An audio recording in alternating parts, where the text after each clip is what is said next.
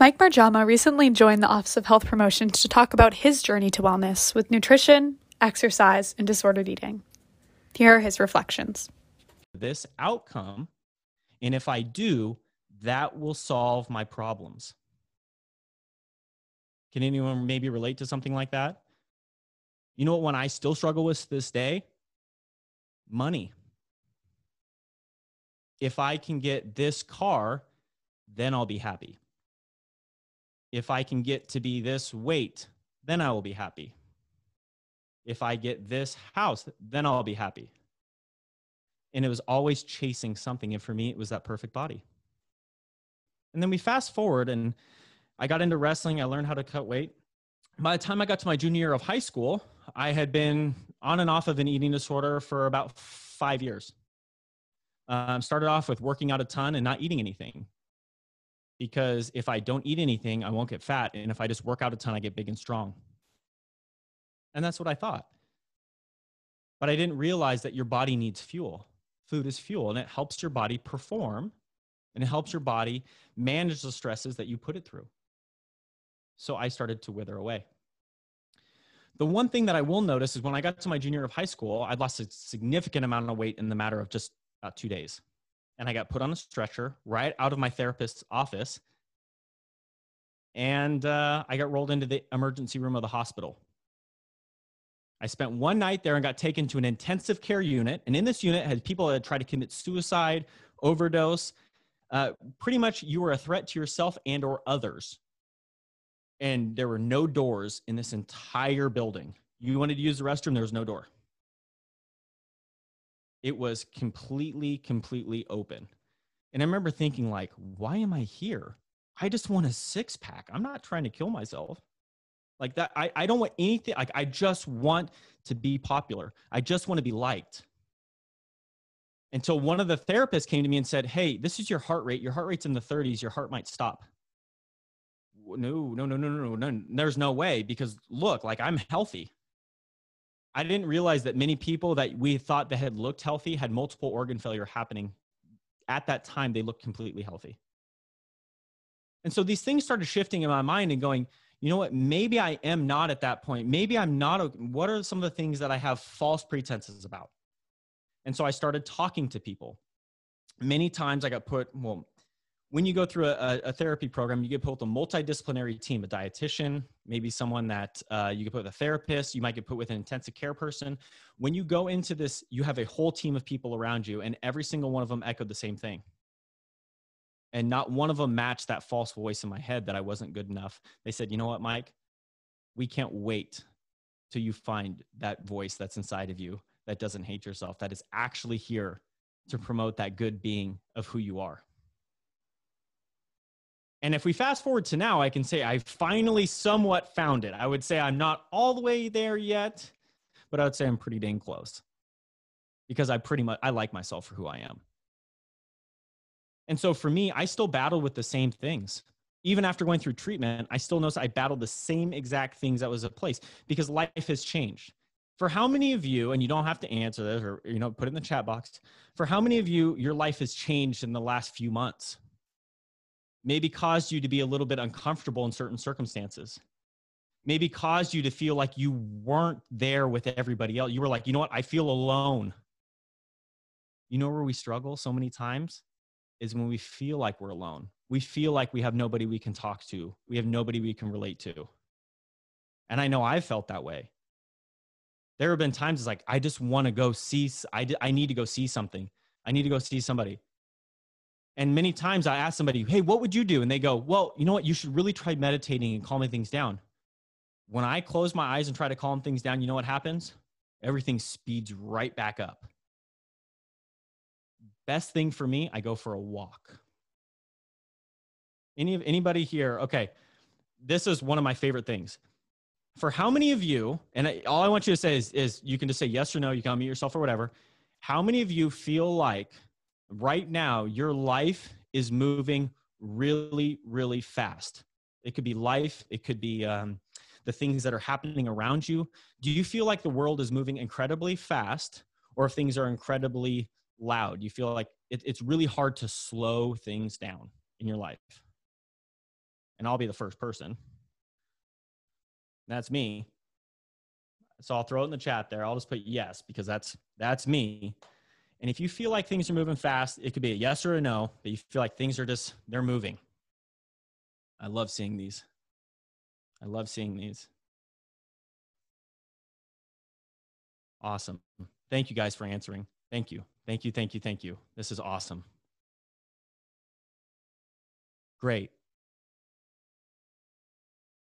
You know what's amazing? I'm watching this and going, look at all these yeses. Look at definitely. Look at, exclamation points with them. We look and we see that things around us feel like they're moving so incredibly fast. And I know I feel that at times. Well, what if this happens? What if this happens? What if? And we start coming up with fear. So if I take you back to young Mike, what was young Mike's fear? Young Mike's fear is that he wasn't going to be liked. He was never going to have a body. He was never going to have a girlfriend. He was never going to have this. He was never going to have that. Well, what if I don't have this? What if I don't have? Sound like something that happens in your life right now? We start feeling these things speed up. And then all of a sudden it's like, I just can't, So here's an exercise I do with everybody, because I think it's one of my favorite things to do. I learned this when I play baseball. Nelson Cruz is a guy from the Dominican Republic who's a very good friend that plays for the Minnesota Twins now. He was with me in Seattle. And if you know anything about baseball, when the bases are loaded, right, the pitcher is under extreme stress, right? Because they have nowhere they can put you. Like if you get on base or something happens, a run scores. So in this time, the pitcher should be the most stressed out is when the bases are loaded. Well, Nelson Cruz is an incredible hitter, one of the best hitters in the game of baseball. And when the bases were loaded, his batting average was about 050. Which, he never got a hit. He was never successful in that circumstance. And one day, one of our sports psychologists who's our team said, hey, Nelson, let me run this past you. When the bases are loaded and things are speeding up, you're not doing too well. So here's what I want you to do. I want you to drag your feet from the on-deck circle, from the dugout, as you're walking to home plate. You're literally going to drag your feet like you're cross-country skiing. So you're going to have these drag marks of your feet across the lawn, and he's like, what? You're going to drag my feet? No, I'm just going to walk, dude. And he goes, nope, you're going to drag your feet. We have a guess why? It slowed him down. So the next time you walk into a room and you feel like I got to go give a presentation in class. And I know you guys are virtual right now, but when you go back into class, I do this, okay, guilty shame. I did this going in on a date. I literally was so nervous because I was going on this date that I drug my feet through the restaurant. It works. Let me tell you, it works. So what I'll say is he did it and slowed down. When he started dragging his feet, his batting average went all the way up to 315. Can you imagine? Can you imagine the level of production? Now, okay, I know you guys don't know. The level of production that it's incredible. It's absolutely incredible of how he was able to turn that around, turn this circumstance around. So what I'll say to you guys is when life feels like it is speeding up, how do we slow it down? Maybe it's dragging your feet. Another thing, we have those thoughts going through our head, right? What if, why didn't I do it? Okay, if my body doesn't look like this, okay. Can you take a deep breath? Okay, so I'll do it with you guys just because I like doing things. I think this is my production. This is how I perform. All right, so here's what we're gonna do. We'll do a box breath. We'll in through the nose, out through the mouth. Okay, so we're gonna go in. Okay, ready? So long and slow, ready? Breathe in. Hold it, and then breathe out.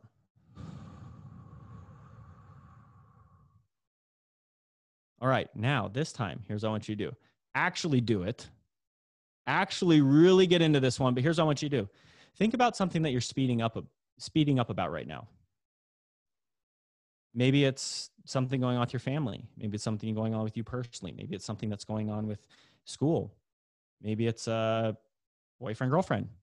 Maybe it's somebody that's in your life is maybe a friendship. So I want you to think about something that you've really been speeding up about. Okay. And let's put that in our mind right now.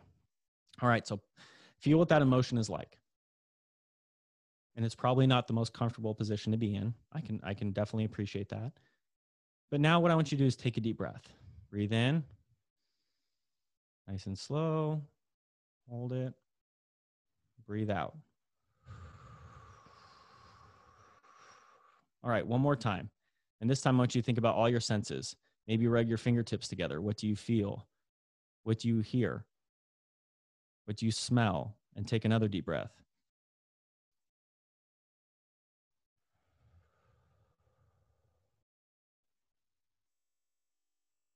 All right, and let me ask you this.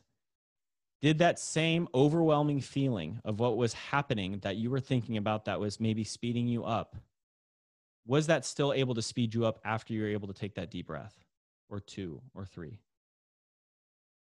That's just one simple trick that I do is when things speed up, how can I bring myself back to making that choice of who Mike is? I don't want to be the guy that speeds up, that gets overwhelmed by his emotions and things that are happening and what people might think of me. How can I bring that back to that center focus of Mike and how he can be that best version of himself? And so the things that I thought were my flaws, right? I'm a perfectionist. Okay. Everyone says that on their job application. Well, what's your biggest flaw? I'm a perfectionist. Okay. Well, what about this one? I'm manipulative. I don't know if anyone else wants to admit they can relate to that. I'm very manipulative. I'm a control freak. Control freak. If something doesn't go back in its right place, watch out. But you know what? All these things that I thought were negatives about me were actually very big positives. Can you imagine this? If you're a perfectionist, is that a bad thing? Or are you just very detail oriented? If you're manipulative, how many people, okay, let me tell you this. If you're manipulative, you can't be dumb. You can't. Because if you're manipulative, you're actually thinking about things that are going to happen before they actually happen, which means you're planning ahead. You can't be dumb and be manipulative. It don't work. It just doesn't work. And let's even top this off. If I'm a control freak or I'm really OCD about things, like I like to have structure. That's a blessing. So, okay, we've all seen Frozen, right? The show, the movie Frozen. We've all seen Frozen, right? Anybody not seen Frozen? I guess we haven't seen Frozen. All right, so if you haven't seen Frozen, right? Okay, but if you've seen it, we'll just go with this. Or we can go with superheroes, okay? Queen Elsa in Frozen, okay? She can freeze the whole entire world with her hands, right? Like her set of skills is so bad that she can literally freeze everything. Her traits are not good. We can probably all admit that.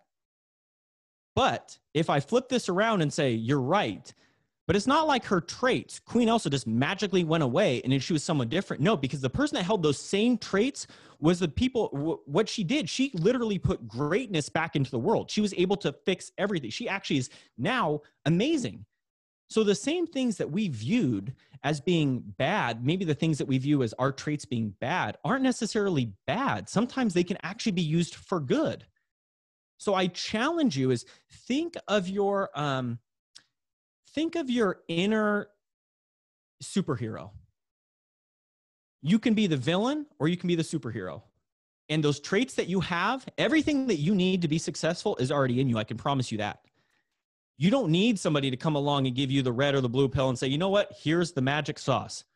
There's no such thing. I can promise you that. There is no magic pill. There is no magic formula. They'll get you the perfect body. We'll get you the perfect car. We'll get you the perfect. There's no such thing. Everything that you need to be successful is just inside of you. And you are armed with this tool belt. I use my imaginary tool belt and I just put it on. And I have this great tool belt of coping skills that I learned through treatment, with a team of support, through a therapist, through a nutritionist, through my whole entire team, through coaches, through friends. I had a friend give me such good advice one time that I literally just right in my pocket. I was like, yep, imaginary tool belt. There it is. That's going in because when something speeds up, yep, I'm pulling that bad boy out.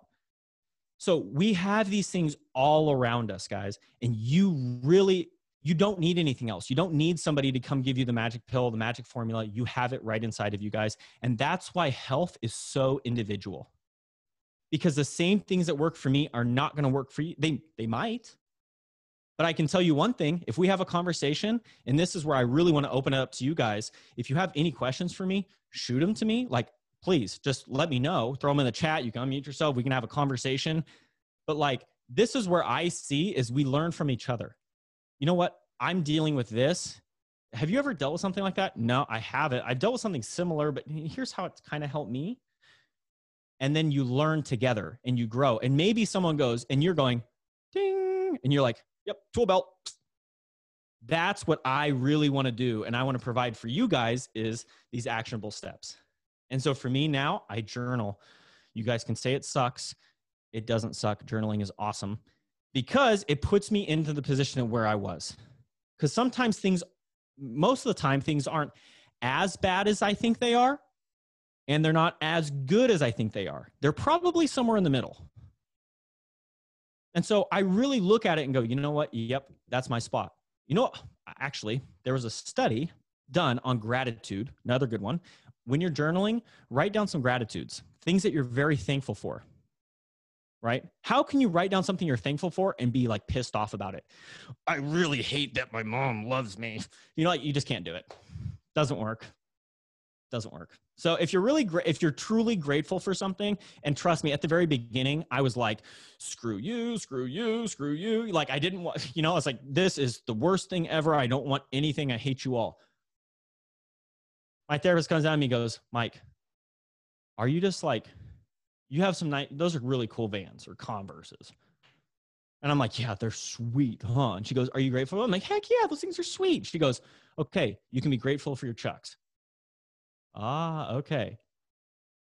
Are you grateful that right now it's sunny outside? Yeah. Heck yeah. So it doesn't have to be like, I am grateful because I have this. No, it doesn't have to be. Just start. If you can't find anything to be grateful about, the fact that you are connected right now in being with other people, right? This is amazing to me. How many times do we get to connect with other people? This is a blessing. And so I am grateful. That's one of my things. How much positive energy do I feel from that? The study actually said that gratitude has a higher energy rating levels in the brain than love. Like what? You're like, gratitude? Yes, being grateful. Being grateful can literally provide positive energy into your life. So I encourage you, when you go to that journaling, put down gratitudes, even if it's just one. That's an actionable step. You don't need a list of a page of like, go for pages. No, just put one or two. And every morning or every day when you get up in that journal, just put down, hey, you know what? I'm really grateful that I'm even writing in this journal today. Another study you should look at. Okay, this is a good one. Oh, okay. You know what? I'll bring this. No, I'll bring it around. Okay. Trauma. For all my people, I've experienced many traumas, and I wanted to run through this beginning, but I needed to give you the preface of it. Traumas are not, they can be small things. Being dumped because you were dated for a lunch period and you had a total negative, stressful situation happen to you. That can be a trauma. It does not have to be, that means you were domestically abused or you were raped. Those are traumas. Those are things that happen to everybody. But if you haven't, that doesn't mean that your story is any less than anybody else's. We all are individual. And so when things happen, maybe it's you witnessed a car accident. That can be a trauma. So these small things that happen in our life, those imprint on our life.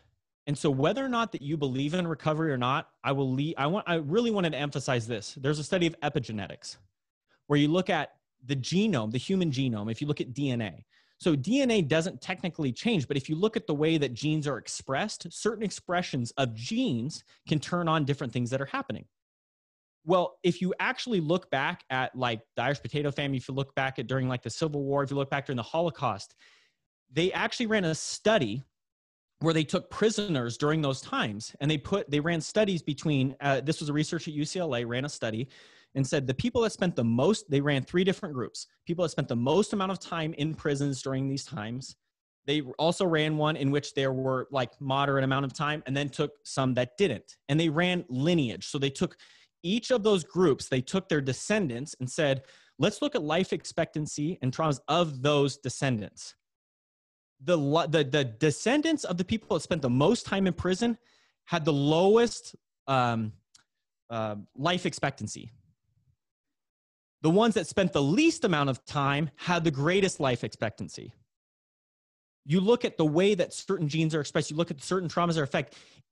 Let me ask you this. If you're a woman, when you are born, are you born with your reproductive eggs that you're going to have for your lifetime? Or they just magically appear? No, you're born with them, okay? Which means that when you're in your mother's womb, are you technically still attached to your mom? Yes. So if epigenetics does play, just think of this as a factor.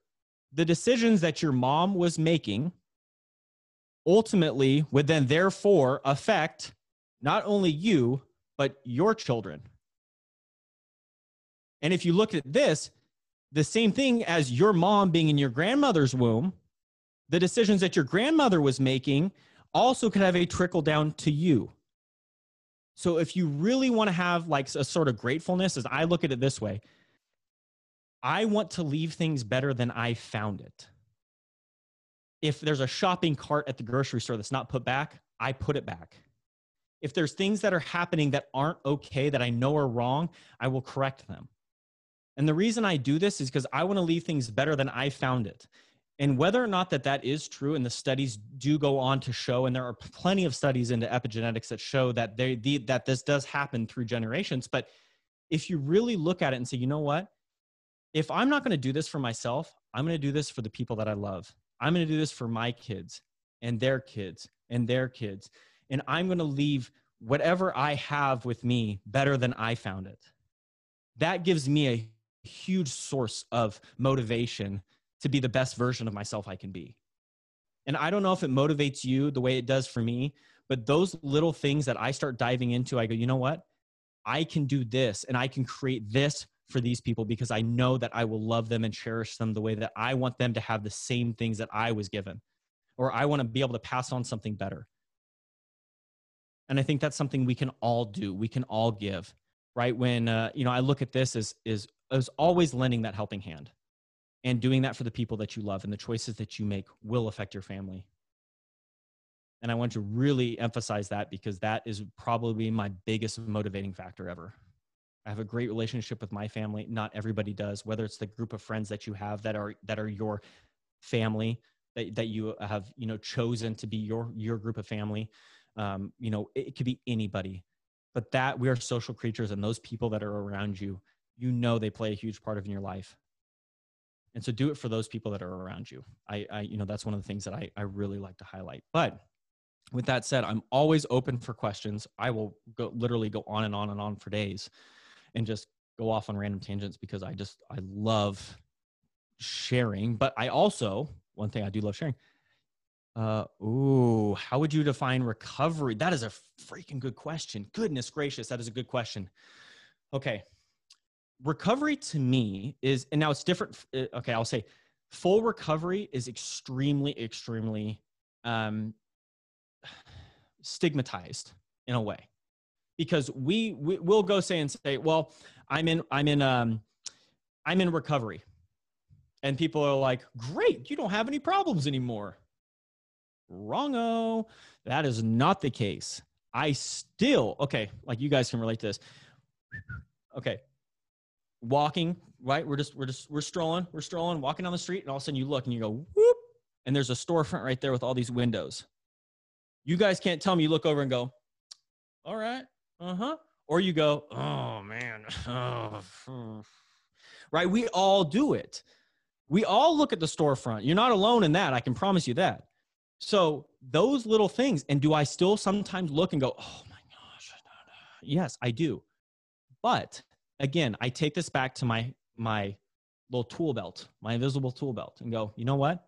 That is literally cognitive dissonance. That is me telling myself that I am not to where this level of satisfaction is for myself. That is wrong. That is not me. That is not me telling myself that. That is something inside me saying, no, I don't like that. I look at like the angel and the devil on your shoulders. And like, I don't like that. And you're like, yeah, right, dog. Like, I'm the ish. Like, Okay. Yeah. So I constantly have that same battle. And yes, what made me want recovery, because when I was not in recovery, I was miserable. And when I say miserable, I was miserable. And I would tell people, I'd be like, no, man, this is the best I've ever been. I was miserable. I didn't have any friend. I didn't have any relationships. I didn't have any fun. I literally skipped out on going to be with to people that like would consider me friends. I skipped out on going to Italian food because I was afraid of carbs, right? Like if I'm going to Italian food, there's pizza, pasta, bread, and I wouldn't go. I literally skipped out on events to be with people, to have fun, to what a normal kid would want to do. And I skipped out on it because I was afraid. And pretty soon I didn't have anybody around me. I looked out and everyone else was going to do this and going to go do that. And I was like, nope, not going. Like our senior grad night, our sober grad night was at Sunsplash, which is a water park. And I was so scared to go because I'm going to take my shirt off. I'm like, what? Like I literally would avoid things because I was scared. I was scared what everyone would think of me. I was scared that everyone around me would be like, oh my gosh, like, can you imagine no one, when I look back, people are like, what are you talking about? I didn't even know who you were. I didn't even care. And you're like, oh my, I was so worried about what other people were thinking. It was like, I was so wrapped up with what, Billy Bob down the street was thinking that I never even thought about, like, this wasn't Billy Bob saying things. This was me telling myself these things. This was something inside of me saying, no, you're not good enough. You're this, you're that. It was that devil on the shoulder popping off. And I finally got to a point where it's like, okay, I'm going to shut you up. Because I'm tired of it. Like, I'm tired. Like, I'm sick. Some people have gotten to this, and we've all had it probably at some point in our lives. You get sick and tired of being sick and tired. You get sick and tired of being like, you know what? Like, I just can't do this no more.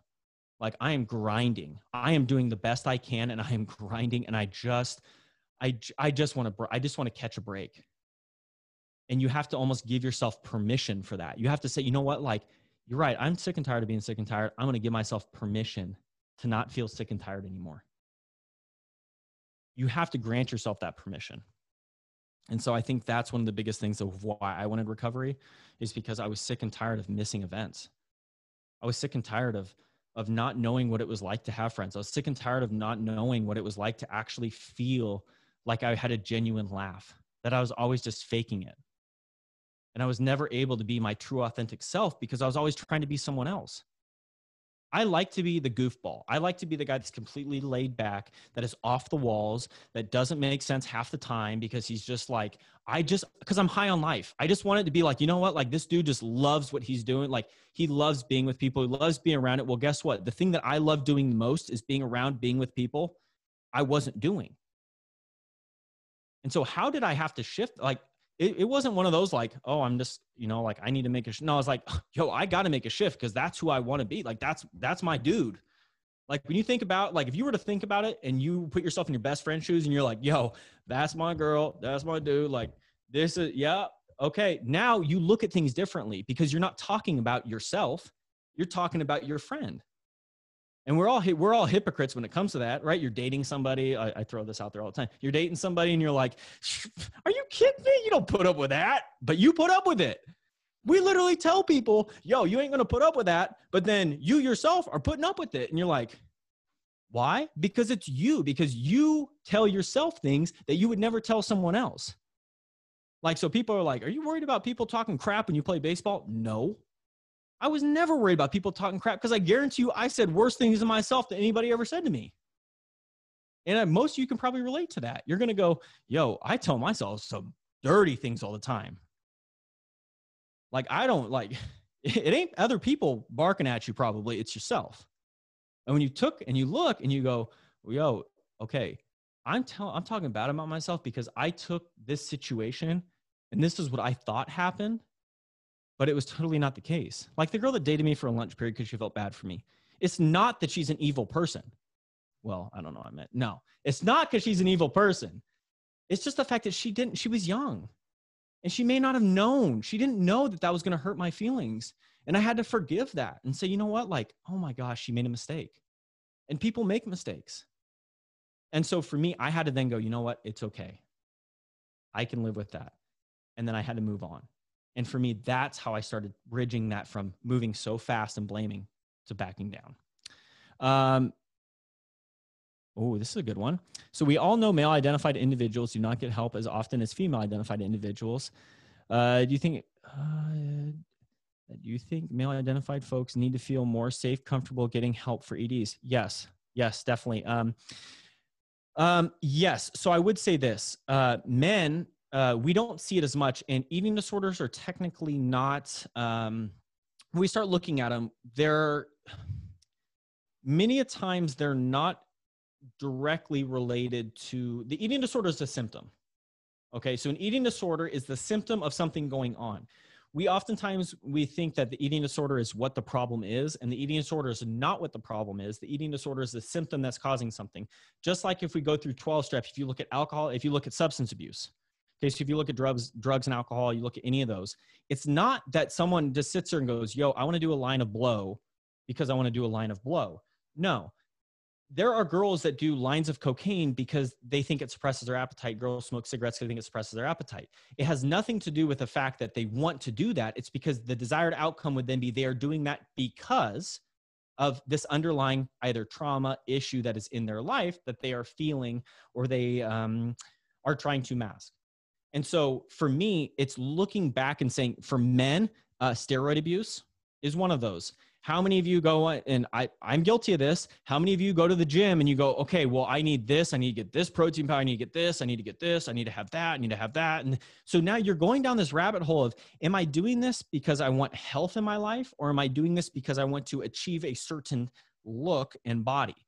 Right now, sure, there are certain, do we all want to look good and feel? Yes, of course we do. That would be, you'd be an idiot to say that that's not the truth. What we need to say is, how is this affecting my health in the short term and the long term, right? So the things that I'm doing aren't necessarily directly correlated to the things that are happening on a micro level or a macro level. There is that give and take in between. And so that's why when you go to goal setting, you have short-term, long, intermediate, and then long-term goals. So we look through that in a way. So yes, so males that do suffer, many of them, you wouldn't directly relate it to, say, an eating disorder as much as you would say maybe it's through a different form.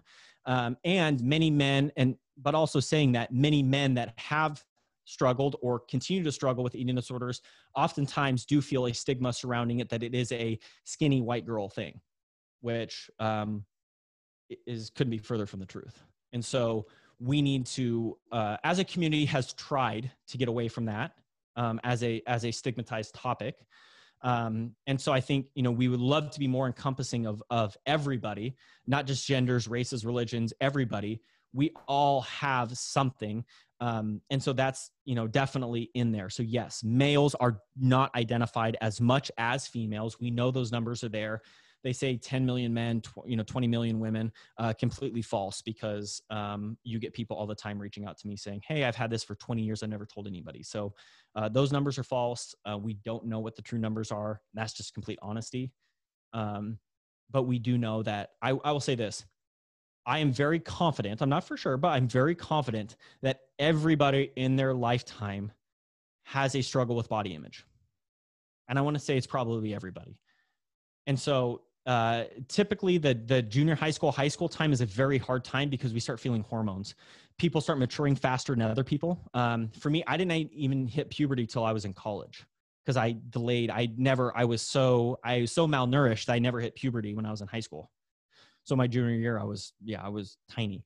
And so we noticed that, some girls tend to mature faster than boys, but everybody's at a different time frame. So, what is health? This person's going through puberty at this time. This person hasn't hit it yet. So it's all individualized, but that time tends to be one of those, we're becoming more social creatures during that time. We're trying to fit into certain groups. Tends to be the case. So that time within the junior high school, and then into college, that's a very hard time for a lot of us because we're trying to navigate those areas of our life, not just physically, but socially as well. So those are really big times. And many times men are suffering from that. And I work a lot with youth sports. And that's something that we definitely identify in youth sports is boys feeling like they want to be more mature because they haven't grown as fast as maybe other boys. Do you have any tip? What do you think they need? What do men need? So there was a question there, Michael, speaking of sports, with do you have any other tips for slowing down, anything specifically for sports performance? Yes. Watch highlight reels. That's another good one to slow yourself down. Watch you doing it. Visualization is a big one for me. So what I like to do, I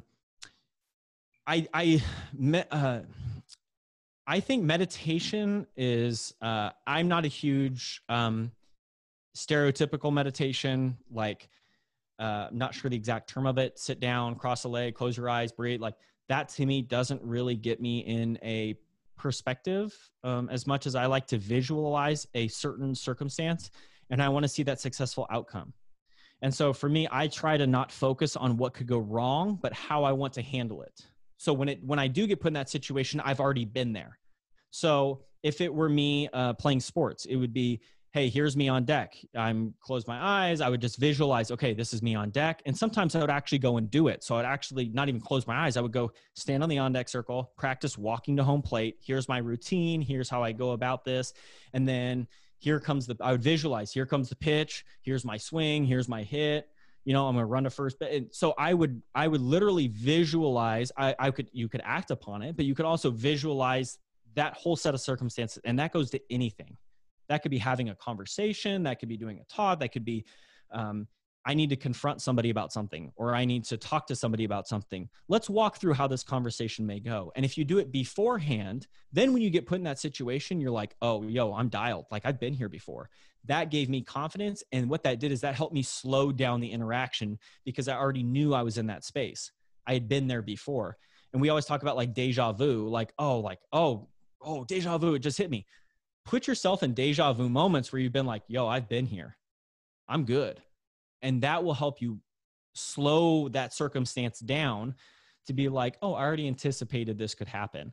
And we do it in baseball all the time. What is the situation? If the ball's hit here, where do I go? If the ball's hit here, where do I go? So when the ball gets hit there, you're like, oh, I know exactly where I need to go.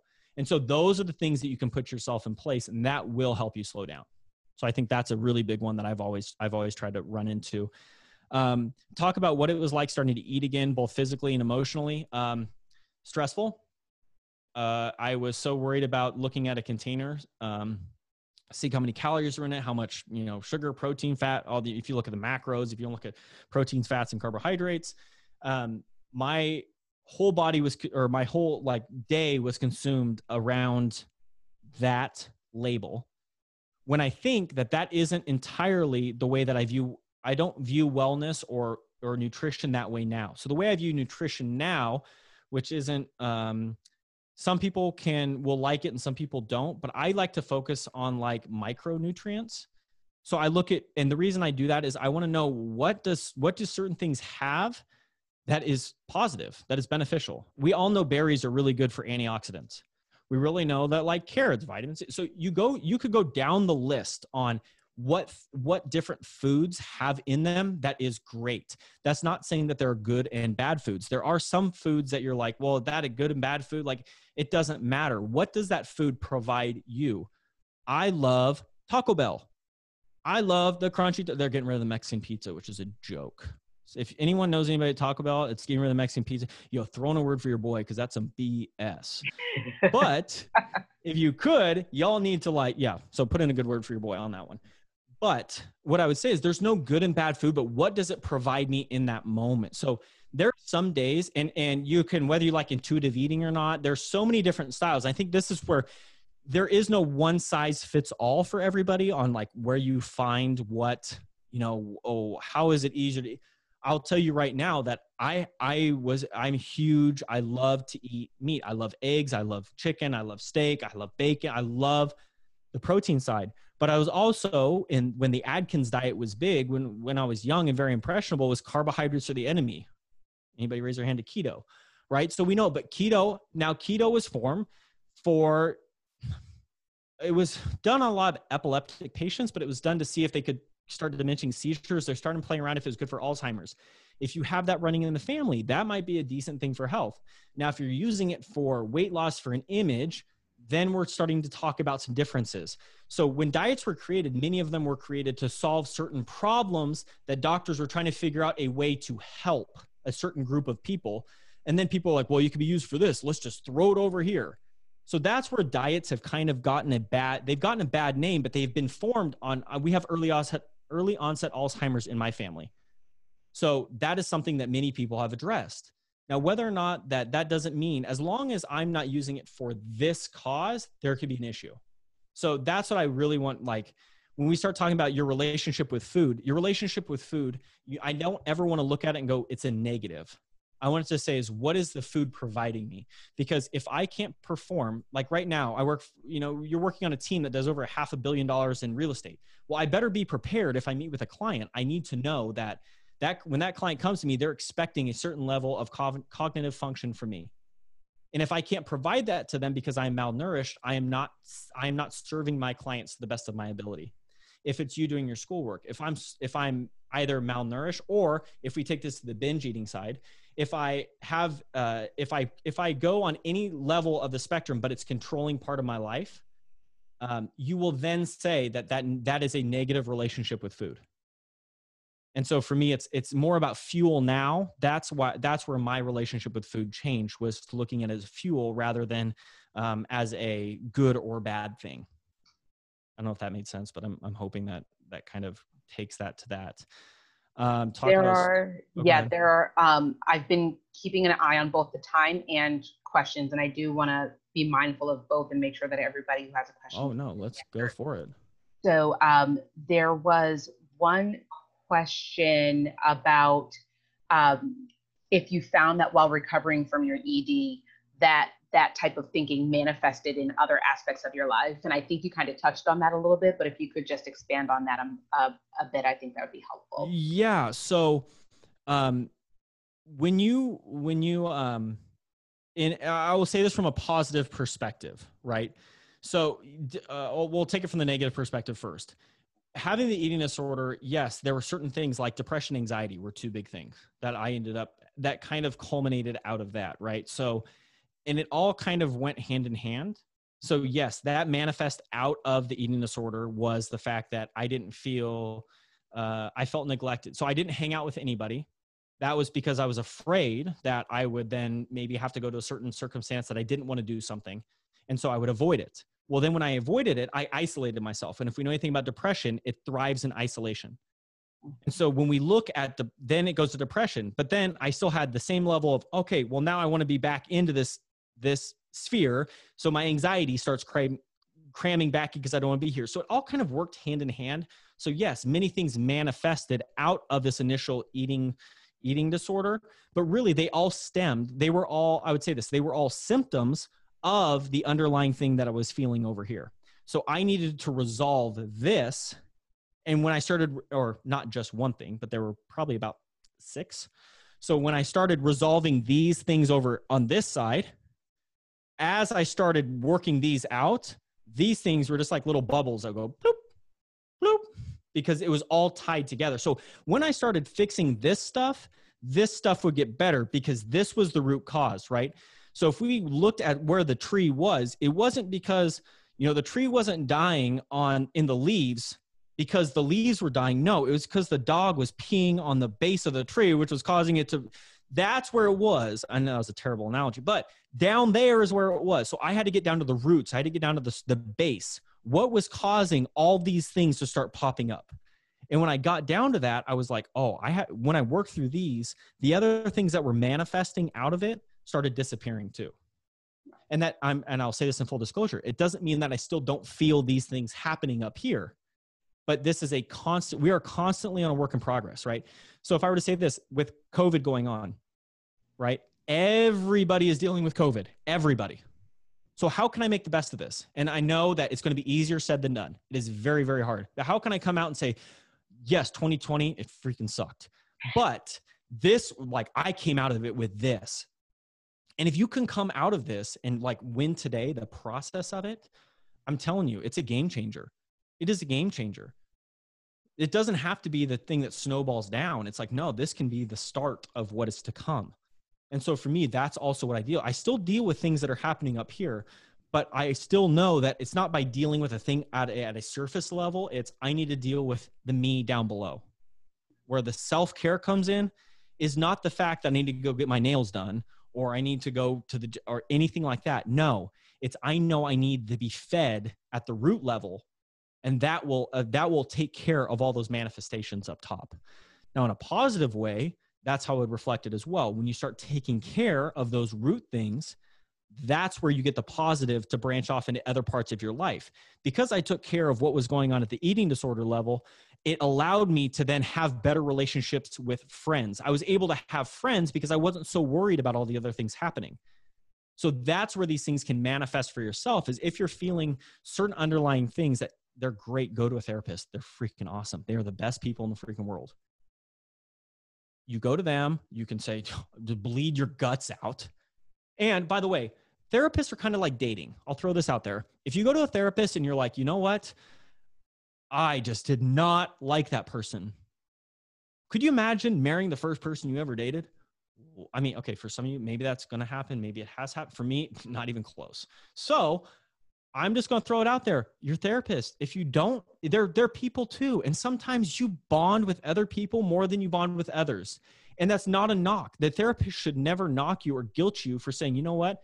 I didn't think that, I didn't really get that feeling that was, then they're going to go, awesome. Okay, well, let's try to find you someone that you really jive with. And so if you're discouraged because you've seen one therapist and you're like, you know what? That's not the person. That's okay. It's not all therapists. You just need to find somebody you jive with. So that's one of my big ones. I co-sign that wholeheartedly as a clinical social worker.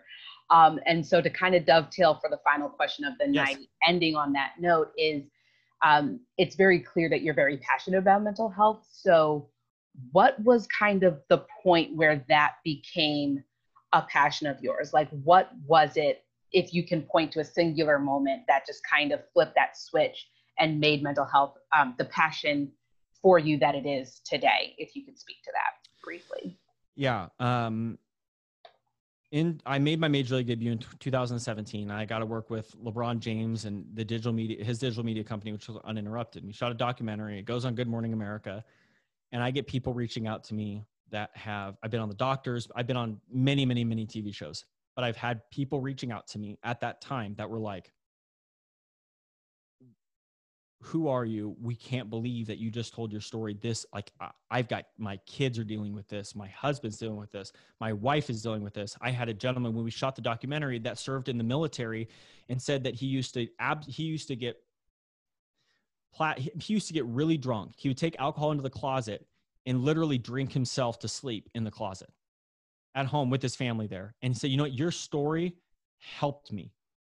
Now, that had nothing to do with an eating disorder. That had nothing to do with anything that I had talked about in my documentary. But what it told me was this: he resonated with something in the story, and it inspired him to get help. For me, that's what changed everything. It changed everything because you see that your voice actually matters, right? We have elections upcoming. By voting, it is your obligation, duty, it is your privilege to be able to vote, not only for yourself, but for the people around you, for the people that you love. It's for the country. Those are the things that you get to do. And every single day you get a vote for that version of yourself that you want to be. This isn't just something that happens every 4 years. No, you continually get a vote every single day. And I said, you know what? If I can inspire somebody else because my story or maybe a way that I look at something has inspired somebody to maybe make a change or to get some help of their own, and I'll say this, what really caught my eye was this: everybody, it's 5 and 5. It's not 1 in 5 people with mental health. It's 5 and 5. Everybody has a mind. Everybody has problems. We all have to deal with them some way. And I hope that maybe the way I view things, maybe me sharing a story or me just laughing or spending some time with you would hopefully inspire you that if something goes on, just know that you have somebody you can reach out to here in me. You have the people on this call that are here to help you. You have everybody around you.